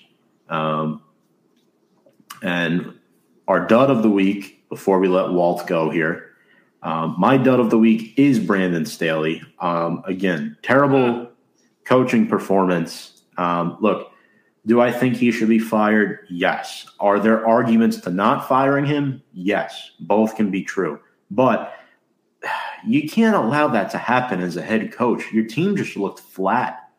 And it wasn't even just the second half. It was the end of the second quarter that Jacksonville really started to come back into this football game. Mm-hmm. So there was about a half plus there where the Chargers just looked lifeless. They looked lifeless. And coaching matters, guys. Coaching matters. Why were the Chargers eliminated? On the decline, losing games. Why were the Dolphins eliminated? On the decline, no quarterback. The quarterback and the coach matter a lot. So unfortunately for me, I have to pick Brandon Staley as my dud of the week. But that's going to wrap up our Studs and Duds segment. Walt, I want to thank you for your time. You're the man. Appreciate you as always. We're going to let you go here. And before we do, though, where can people find you and Down the Block Sports? So I am mainly YouTube channel. You can find me on YouTube you just look up Down the Block Sports. My most recent video today is on the Red Sox adding Adam Duvall. The Red Sox are going to be terrible this year. If you want to hear me bitch and complain about them for hours, feel free to find that there, which is something that will get very interesting as we get closer to the Major League Baseball regular season. But I am on Facebook now if you guys want to like and follow that page. I'm going to try and do some live streams down the road with some guests I have planned. So Down the Block Sports, most of my content's on YouTube, but you should also now find me on Facebook. Absolutely. And this just in, Kirk Cousins expected to be back with the Vikings in 2023. According to their GM. But Walt, Thank you so much for joining the show. Peace out, guys. Thank you. Appreciate you. Have a good one. That was Alec Walt from Down the Block Sports. Now, let's preview the divisional round. We have 8 playoff teams remaining. The first game we're going to talk about, the Jacksonville Jaguars at the Kansas City Chiefs at Arrowhead Stadium Saturday, 4:30 p.m. Chiefs are favored by 8.5. The 1 seed in the AFC getting that first round bye. Jacksonville coming off that historic comeback against the Los Angeles Chargers. Mm-hmm. Nick, I'm starting with you here. Who are you taking, and what's your final score prediction? Who am I taking against the spread or straight up? You can go straight up and against the spread. I don't care. You're the betting man. Straight up and against the spread, I would probably go with Kansas City. Jacksonville coming off a really big win. Although I'm a little less confident, obviously, in the spread because the 2 scores could still be a lot. I would still go with Kansas City. Jacksonville, I would say, coming up, it's going to be tough to win. Going to Kansas City is a tough place to play. Kansas City is a much more talented team, and it's not the same as playing against. And you also have to remember, last game, the Jaguars made a lot of mistakes. I mean, if you're going to make a lot of mistakes against the Chiefs, if you're going to throw 4 interceptions in the first half, you're going to get killed. So that also has to be taken into account. Like they needed everything to go their way in a comeback against the Chargers at home. Right. This is going on the road against the Chiefs. And so I think the Chiefs probably win by, I would say 2. I don't think they kill them, but it should be 2 touchdowns. It should be around 2 scores. I would say they win 30-20 or 30-20. James, you're on the clock. Kansas City blows out the Jaguars 34-17. Wow. Okay. Jacksonville will not make it. And I just did a recording with Jaguars fan Vinny Milani earlier today during my lunch break, and I'm trying to remember my score prediction from that game. I believe I took the Chiefs by a final score of 30-21. Yes, that's what I took. So I'm 1 point off from Nick. Overall, I think the Chiefs are the superior team. The Chiefs did win the Week 10 matchup where the Chiefs had 3 turnovers and the Jaguars had none, yet they were still able to win the football game. Garth, coming in and say T-Law said Arrowhead won't be louder than Jacksonville was Saturday night. Mahomes will be looking to knock him down a notch. I think Mahomes is too experienced here. Andy Reid, outstanding head coach. We know their running game features Isaiah Pacheco and Jerick McKinnon. Their defense is a concern, though. If Lawrence could exploit their defense, Jacksonville could surprise some people and hang around in this football game. So I would not be shocked if Jacksonville pulls this off, but it's very unlikely that they will. So we have a clean sweep for the first game, the Chiefs advancing to the AFC Championship game, meaning it will be at the Mercedes-Benz Dome in Atlanta because the AFC will have the neutral site. Ryan Stephanides, thank you for the comment, Ryan. Hope you're doing well. No brainer, Chiefs will win. I mean, it's the biggest spread of all the games. Yeah. First time commenter, Ryan, thank you very much. Hope you enjoy our show and our content here tonight. Moving on to the next game, the 6th-seeded New York Giants at the 1-seeded Philadelphia Eagles, Saturday night at the Link, 8:15 p.m. start. Eagles are favored by 7.5 here. James, as the Giants fan, I'm going to start with you. Who are you picking in this game, and what is your final score? Giants, Eagles can't beat us 3 times. It'll be a very tight game. I'm looking at a 28-24 game, Giants. Wow, okay. Nick, who's your pick in this game? What's your final score and any spread you want to? The Giants, the Eagles are favored by 7.5. Against the spread, I really like the Giants because I think these teams are very close. Straight up, I would take the Eagles, though. I would say the Eagles win 27-24. especially if they use those small T's apparently that they've been using. Here's my thing.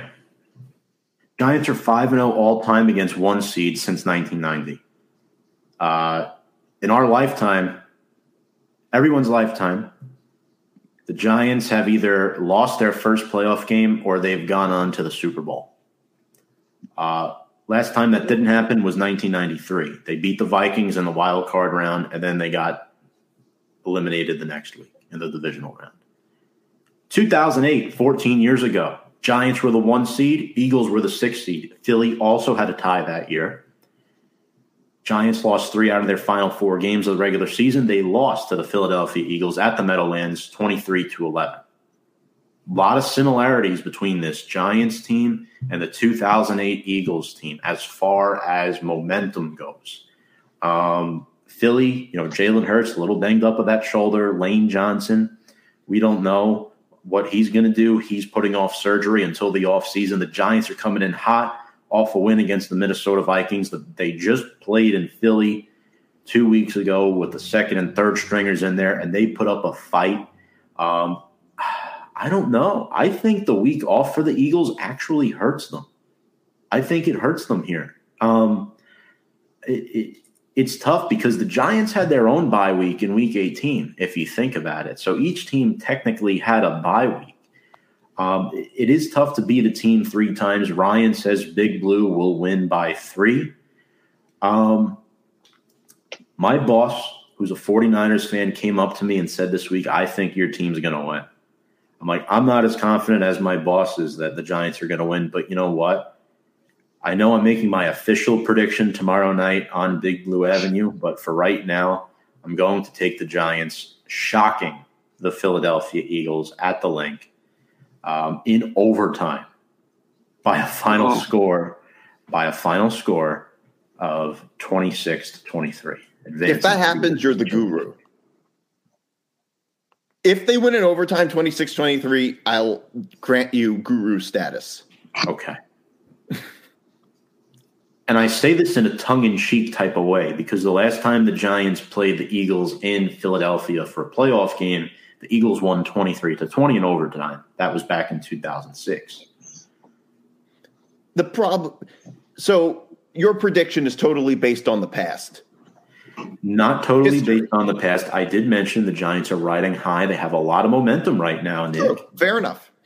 Nick, this prediction, you got to turn into Big Blue tomorrow where he gives his official prediction. Right. And so is this prediction like the unofficial prediction? It's a non-prediction prediction? He can't show his cards until tomorrow. This is the thing. There could be an injury that happens overnight. Like last week, Evan Neal turned his ankle in practice and looked shitty in the Minnesota game. It showed.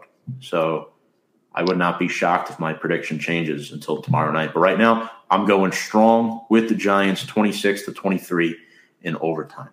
All right. Moving on. The Bengals, 3 seed, taking on the Bills, the 2 seed. This is probably the game that's most difficult for people to pick this weekend. The Cincinnati Bengals coming off an unimpressive 24-17 win over the Baltimore Ravens in the wild card round, where Joe Burrow struggled to find his receivers throughout the course of the game due to lack of offensive line protection. The Ravens got a good amount of sacks on him and pressured him a lot. The Buffalo Bills have a superior defense to the Ravens, one of the best in the NFL. They're also coming off a tough divisional playoff win at home against the Miami Dolphins. They're favored by 5. Sunday, 3 p.m. kickoff in upstate New York.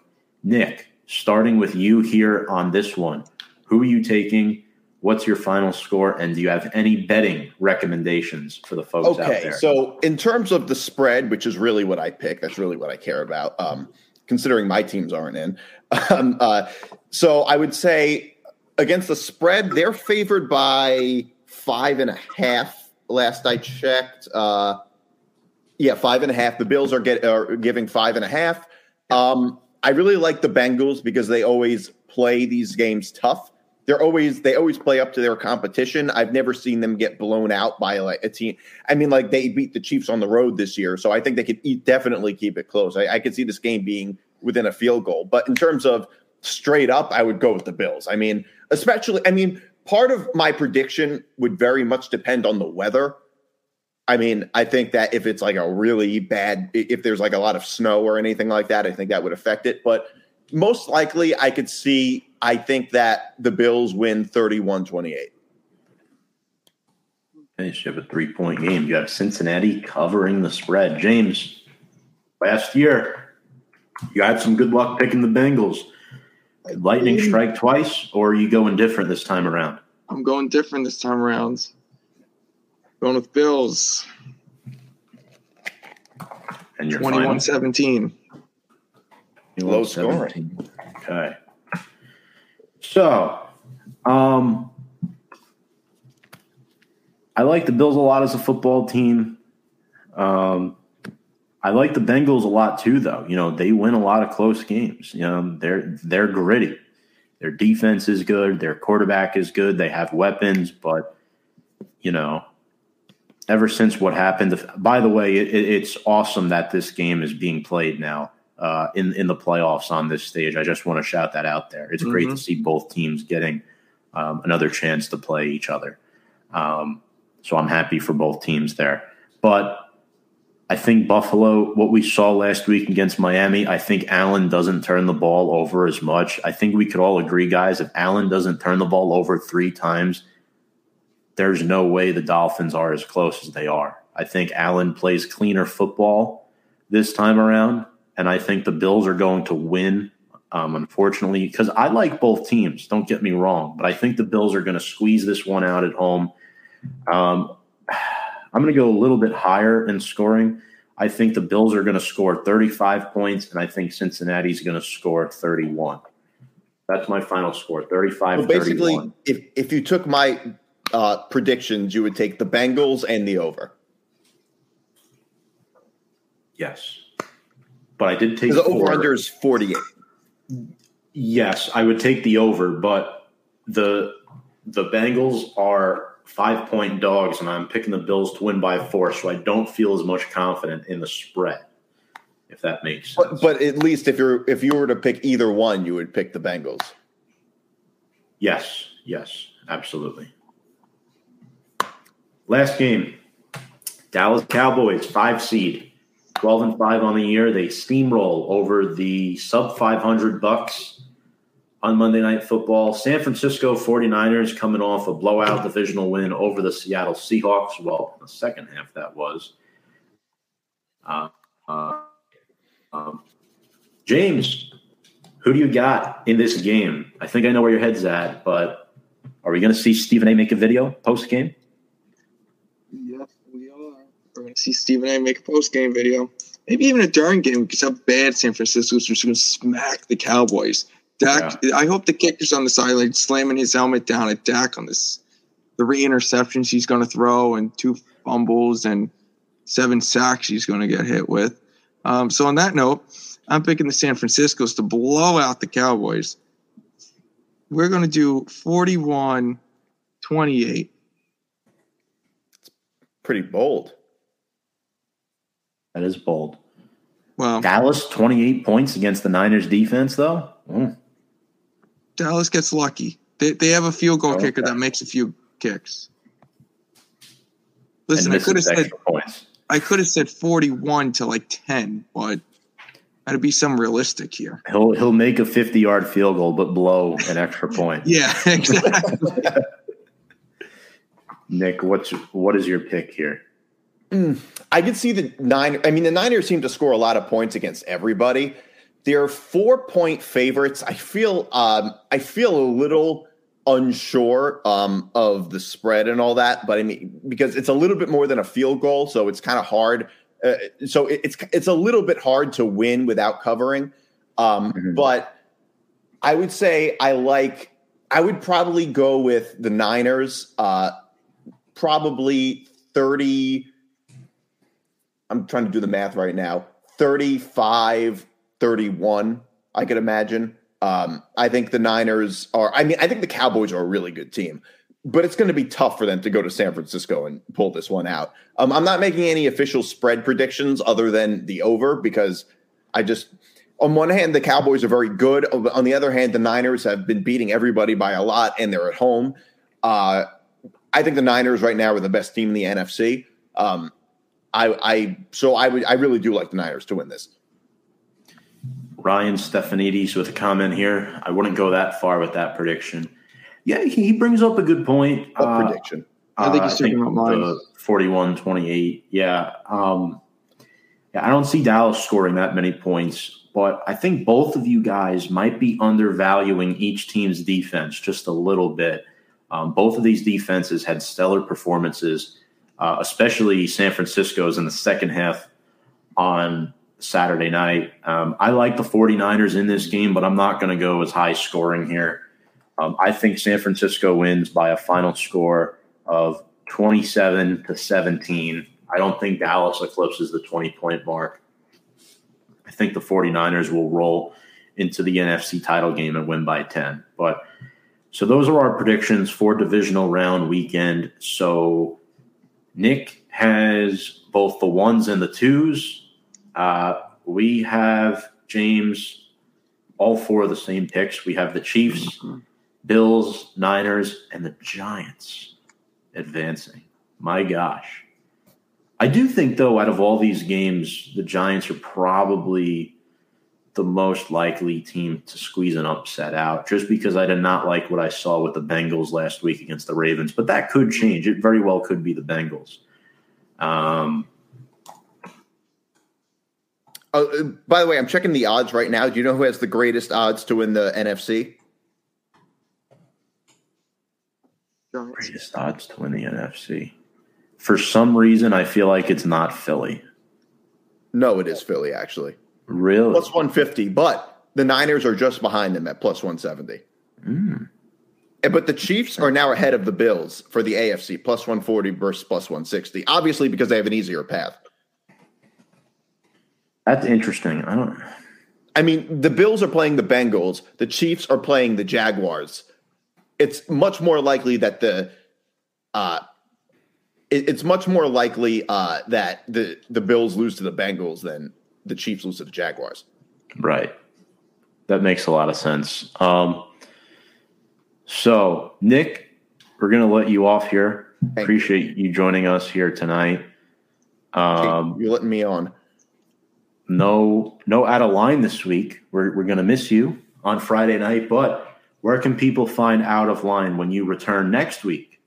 On the Review and Preview YouTube channel and the Review and Preview podcast. Wherever you get your podcasts, you can find Review and Preview, and that's where Out of Line is. Just like this show. It's the same place you find this show.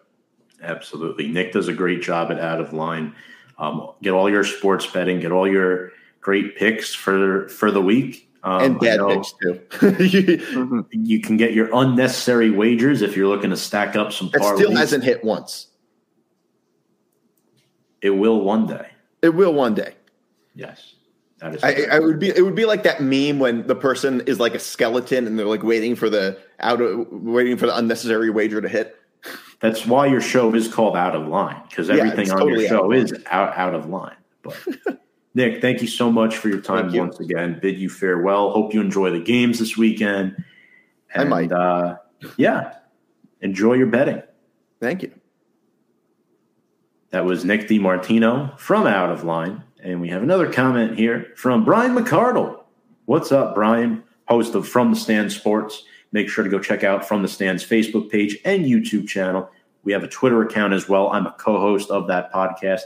Get all your college football talk with Brian McCardle, Andy Hopper, and myself at From the Stand Sports US. He says, just tuning in after dinner. Hopefully you already covered my Bucks getting destroyed. We did. If not, feel free to skip that game. Yes, Brian, we did. We just made our picks for the divisional round, but we're going to talk about the head coach carousel right now, ladies and gentlemen. Oh, boy. James, there's 5 teams right now currently without a head coach. I think the jury is still out on the Chargers and the Bucks. Yes. We're not sure what's going to happen with Staley and Bowles. Brian, if you have an opinion on Bowles and what should happen with him, feel free to comment. Or if anybody wants to talk about any team that should have a head coach on the hot seat, let us know. But the Indianapolis Colts, Arizona Cardinals, Houston Texans, Denver Broncos, and Carolina Panthers all currently have head coach openings. The Colts fired Frank Reich. This is the first team we'll talk about, James. Mid-season after going 3-5-1. Reich had a 40-33-1 overall record in 5 seasons, 2 playoff berths, a 1-2 playoff record. He was replaced by Jeff Saturday, who went just 1-7 for the remainder of the season. It seemed like Reich had a successful start. Obviously, he helped the Eagles win the Super Bowl back in early 2018 when they upset Tom Brady and the New England Patriots. And that helped him get the head coaching job with the Indianapolis Colts. It seemed like his tenure was hindered by the fact that he couldn't get a quarterback to replace Andrew Luck. And to me, it seems like Jeff Saturday is the leader to keep that job right now. I feel like it's been in the plans for Saturday to be the head coach. Do I think that's the best move for the franchise? No.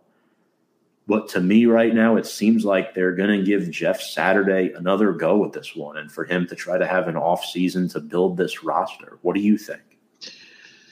Frank was just an unfortunate head coach because he was just left in like limbo, like you were saying, looking to fill the Andrew Luck shoes where whoever they brought in kind of filled it, but never fully filled it. So he just got that short end of the stick. I think by replacing it with Jeff Saturday was kind of just thrown into it mid-season, not really sure, like, all right, well, are we starting our quarterback? What are we doing?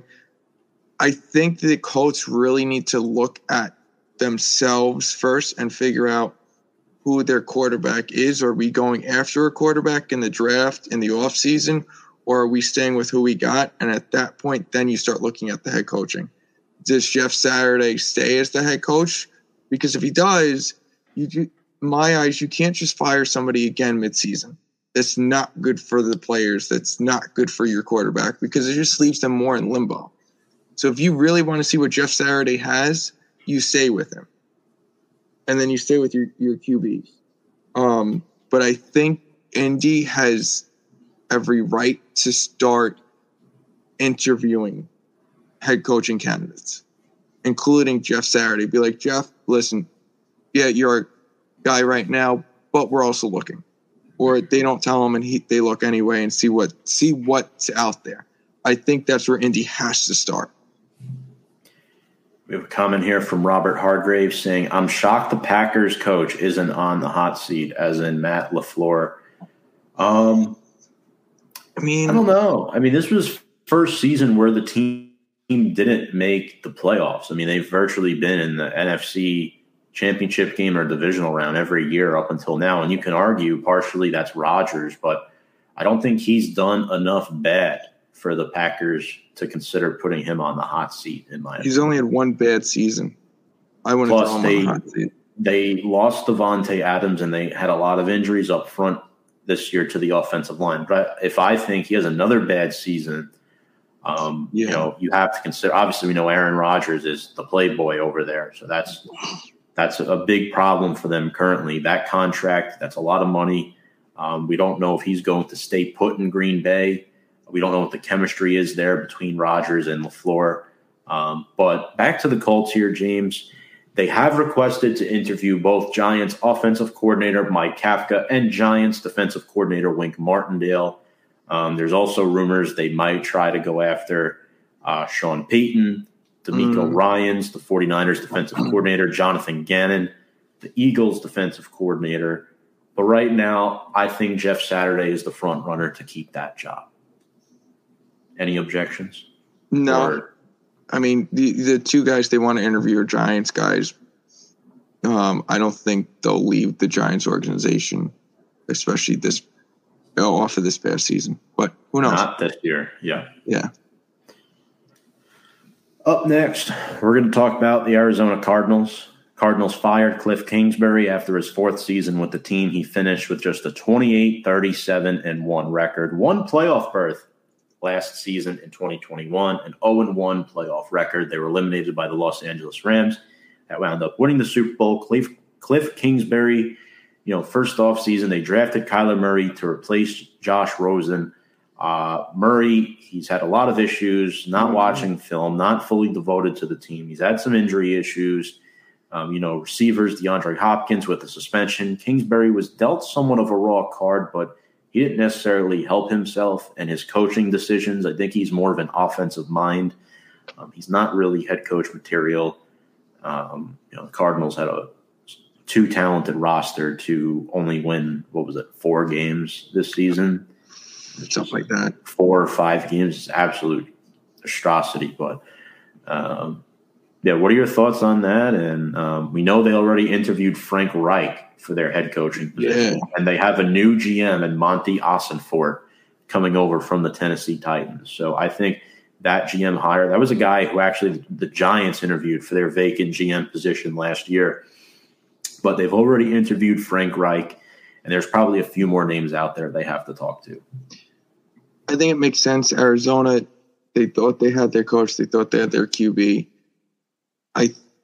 They've been in limbo, I feel like, for years now, only making one playoff berth. Everybody thought, we'll go, whatever. They bring JJ in. He retires. Arizona is taking a good look at themselves and it's like, all right, what do we need to improve to be that caliber team where we once were, or where we were expecting to be? Because everybody thought they were supposed to be really good, and they haven't been in the last few years. And for your quarterback not to watch film, I'm sorry, he ain't starting on my team. You're not watching film from the past week or the week prior. You're doing laps, you're doing whatever. I don't care if you're a captain or whatnot. If it's like an excuse, like an actual good excuse, fine. But if it's just like, I don't feel like watching it, I'm sorry, you're not playing. That's irexcusable. Yeah, I definitely agree. It'll definitely be tough to see how the new coach comes in, because Monty Ossenfort made it clear in his press conference yesterday that none of that stuff off the field, antics and drama, will be tolerated. Right now, the head coaching candidates, I mentioned, they've interviewed Frank Reich. Yep. They've requested permission to interview Lions defensive coordinator Aaron Glenn. They're also potentially looking at Ejiro Evero, the Broncos defensive coordinator, and also D'Amico Ryans, the 49ers defensive coordinator. Obviously, we have to throw Sean Payton in the mix as well. But we know there's going to be a huge price to pay for the team that gets Sean Payton, because the Saints are looking for at least a first-round pick or something along those lines. I'm not so sure what the Cardinals do, to be honest, James. They're in a hard place where I think you bring in everybody and you see how they do this year. Who do you think they wind up hiring eventually out of these candidates? I think, in my opinion, the 2 front runners for them, it has to be Frank Reich and it has to be D'Amico Ryans, in my opinion. I think those 2 guys for them probably suit the best because, D'Amico Ryans is familiar with the division. He's the 49ers DC. Frank Reich, offensive mind, that could come in. I know the NFL is trending towards offensive mind hires, and I don't think they're the type of team that's going to be able to go out and get Sean Payton. No, I don't think so either. I think they go with Frank Reich. I could see it.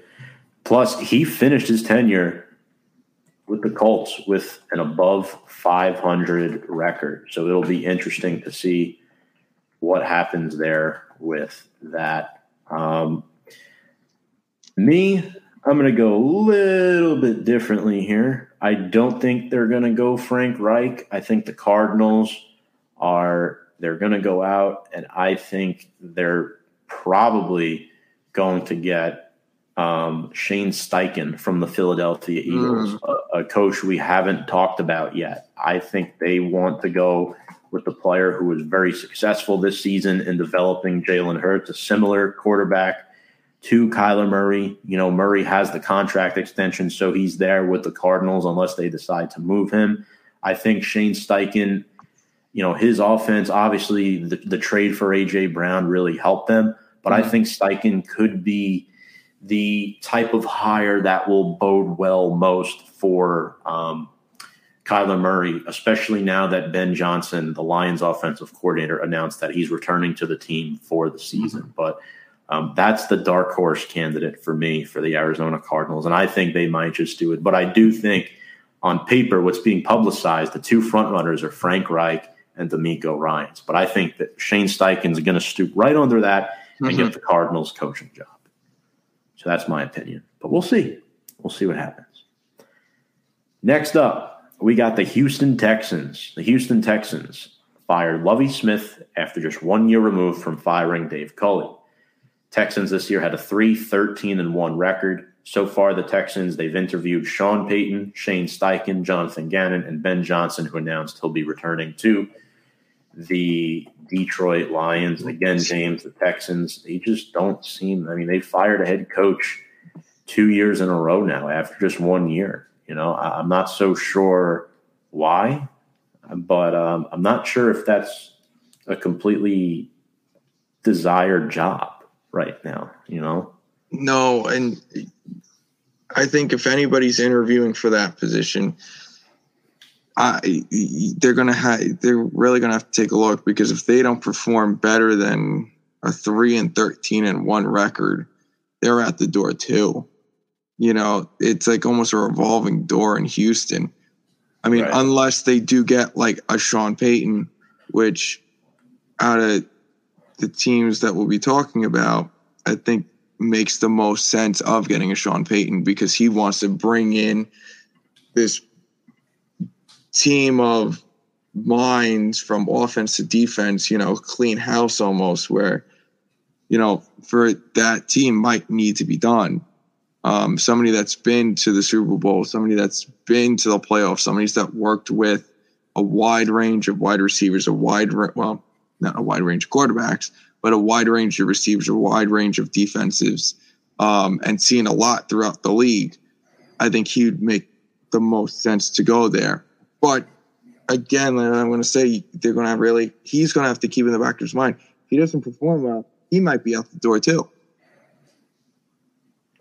Yeah, it's going to be very difficult. So are you going with Sean Payton for the Houston Texans? Okay. That'll be tough, 59-year-old, but I could see it happening. He's interviewed with them, and he's already come out and said, hey, I would definitely consider taking this job if offered the position. Obviously, you have DeMeco Ryans, who used to play for the Houston Texans. Obviously, I think he's a dramatically stronger candidate than the two head coaches they've had the last two seasons. I think he shares the same strong foundation as a culture setter. This is a very good 49ers defense that he's running right now. I think Jonathan Gannon, the Eagles defensive coordinator, is a guy who has a good shot. The Eagles have the third best scoring defense this year. They've also requested permission to interview Giants OC Mike Kafka. It's weird. I'm going to go – this is tough because the NFL is trending towards offensive minds. The last two head coaches Caserio's hired have been – I think Culley was special teams, and then trying to think. Smith was defense, obviously. I don't know. I think it comes down – for me, this comes down to DeMeco Ryans or Jonathan Gannon. Okay. From the Philadelphia Eagles. I think it's going to come down to one of them. I don't know why. What happened? Those are two defensive-minded head coaches. I don't know if the Eagles are going to let both of their assistants go like this. It's going to be very difficult. So I'm going to go with DeMeco Ryans for the Houston Texans because he is a former player, and I think he could be a decent culture setter for them. So that is – all right, pick number 3. Okay. Denver Broncos, they fired Nathaniel Hackett after just not even a full season, 4-11 record. That team is. They're a real shit show. They signed Hackett to a 5-year deal. We have the whole Russell Wilson saga, the drama that's going on there. So far, they've interviewed Sean Payton, defensive coordinator Ejiro Evero, and Cowboys defensive coordinator Dan Quinn, who we all know interviewed for several head coaching jobs last year as well. Rumored he really wanted the Giants head coaching job. Mm-hmm. But tough one for me. I mean, they went Hackett last hiring circle, so that means they probably go offense again. No? Obviously, we know Jerry Rosberg is the interim head coach, and that experiment is not something I'd want to continue into 2023. No. But who do you got here for this one? I mean, right now I see that organization as, a joke, because let Russ cook, or Broncos country, let's ride, whatever the hell he said or says when loses or loses more than winning at the point. Mm-hmm. They're going with Dan Quinn. Defensive minded. Yeah. He plays to, yeah. I think I would say Sean Payton, but that team is just, you can't throw more money at the fire. I don't think you can give up a first round pick. You're paying too much for Russ. Dan Quinn sees what Dak can do, and I'm saying Russ is like Dak or Dak is like Russ, but they almost have somewhat a very similar playing style. I think he can make that team turn around very quickly. Okay. I think Dan Quinn will be the hire if they don't get Sean Payton. For me, I am going with Sean Payton here for this one. I think they're going to bite the bullet and do it again. They want to stick with an offensive mind. They kind of want to save Russell Wilson here, and I think Sean Payton would be willing to take on that and work with Russ. I think the Broncos, they'll find a way to maneuver cap around, whether it's restructuring contracts and whatnot. I mean, John Elway is pretty much the money shot here. I know him and Payton have at least a decent relationship. I don't think Dan Quinn is their number one, but he's certainly their number two. So all in all, I think that he's going to wind up with the Denver Broncos after being the coach of the Saints for a number of seasons, pretty much since 2006. I know he had that 1-year absence, but I'm going with Sean Payton for this one. Final team is the Carolina Panthers. They were the first team to hire a head coach this season. It seems like many moons ago. They fired Matt Rule midway through his third season after a 1-4 start. 11-27 record. He was replaced by Steve Wilkes, who finished 6-6. Apparently, it was rumored that the Panthers had Ben Johnson, the Lions offensive coordinator, as their leading candidate, but he's returning to Detroit. Other names that they've mentioned that they're interested in: Giants offensive coordinator Mike Kafka, Eagles offensive coordinator Shane Steichen, and then, of course, Sean Payton. This team's tough to figure out, James. We know their quarterback situation. They have Sam Darnold. They had Baker Mayfield. They let him go. They released him. He wound up signing with the Los Angeles Rams. I don't know. This is a tough one for me. I think they're going to lean towards one of the younger offensive guys. I agree. I don't think they'll go older. Not that I'm saying Sean Payton's old, but I think the Eagles this year see some of their assistants leave. And I think that starts with Shane. I think Shane gets the opportunity to go coach Carolina. He takes the drive how many hours down to the Panthers Stadium. Who do you have again? Shane. Shane Steichen? Yeah. Shane Steichen. Shane Steichen driving down from Philly. That's a good pick. That's a really good pick. Here's the problem. I think the Panthers want younger, but I don't know if they're going to get younger because Johnson backed out. I don't think Ken Dorsey is ready. I know his name was mentioned for that job. I don't think Kafka's ready either. This is tough. I'm going to lean. We do have a comment here. Ryan McCardle says, thoughts on Sean Payton deciding in tandem with Brady where to go after their plans to team up in Miami for this past year. Yeah, I don't think they do that anymore. We'll see what happens, but I think we don't know what's happening with Brady. So I don't know if Brady and Peyton are necessarily teaming up or not, but I could see it happening. That could be something that does wind up happening. I won't necessarily be shocked if it does. Aaron Glenn, I don't think he gets much interest from the Panthers because he's a defensive-minded guy. I think since Ben Johnson withdraws, they have to go to their backup option. And ultimately, I think the best offensive mind out there for the Carolina Panthers right now is none other than a player we talked about before in Frank Reich. I think that's the guy they wind up going. Yeah, you know, they've already conducted an interview with him. They've also conducted interviews with Jim Caldwell and Steve Wilkes. Apparently, they're also in on Kellen Moore and Ken Dorsey, but I don't think either of those guys are as good as Frank Reich. It's hard for me to imagine Reich not getting another coaching job elsewhere. For me, he wasn't bad. It's just a change of scenery. Yeah, will suit him well, and I think Reich will wind up with the Carolina Panthers. So that's going to wrap up our show for the evening. Appreciate everybody who's watched over the past 2 hours. We talked about our wild card round thoughts, previewed the divisional round with Nick DiMartino. We had Alec Walt on the show for a little bit, went over our studs and duds, and did our official head coaching carousel. James, it was awesome to have you back tonight. I think this was the first time you and I have done a show together in months.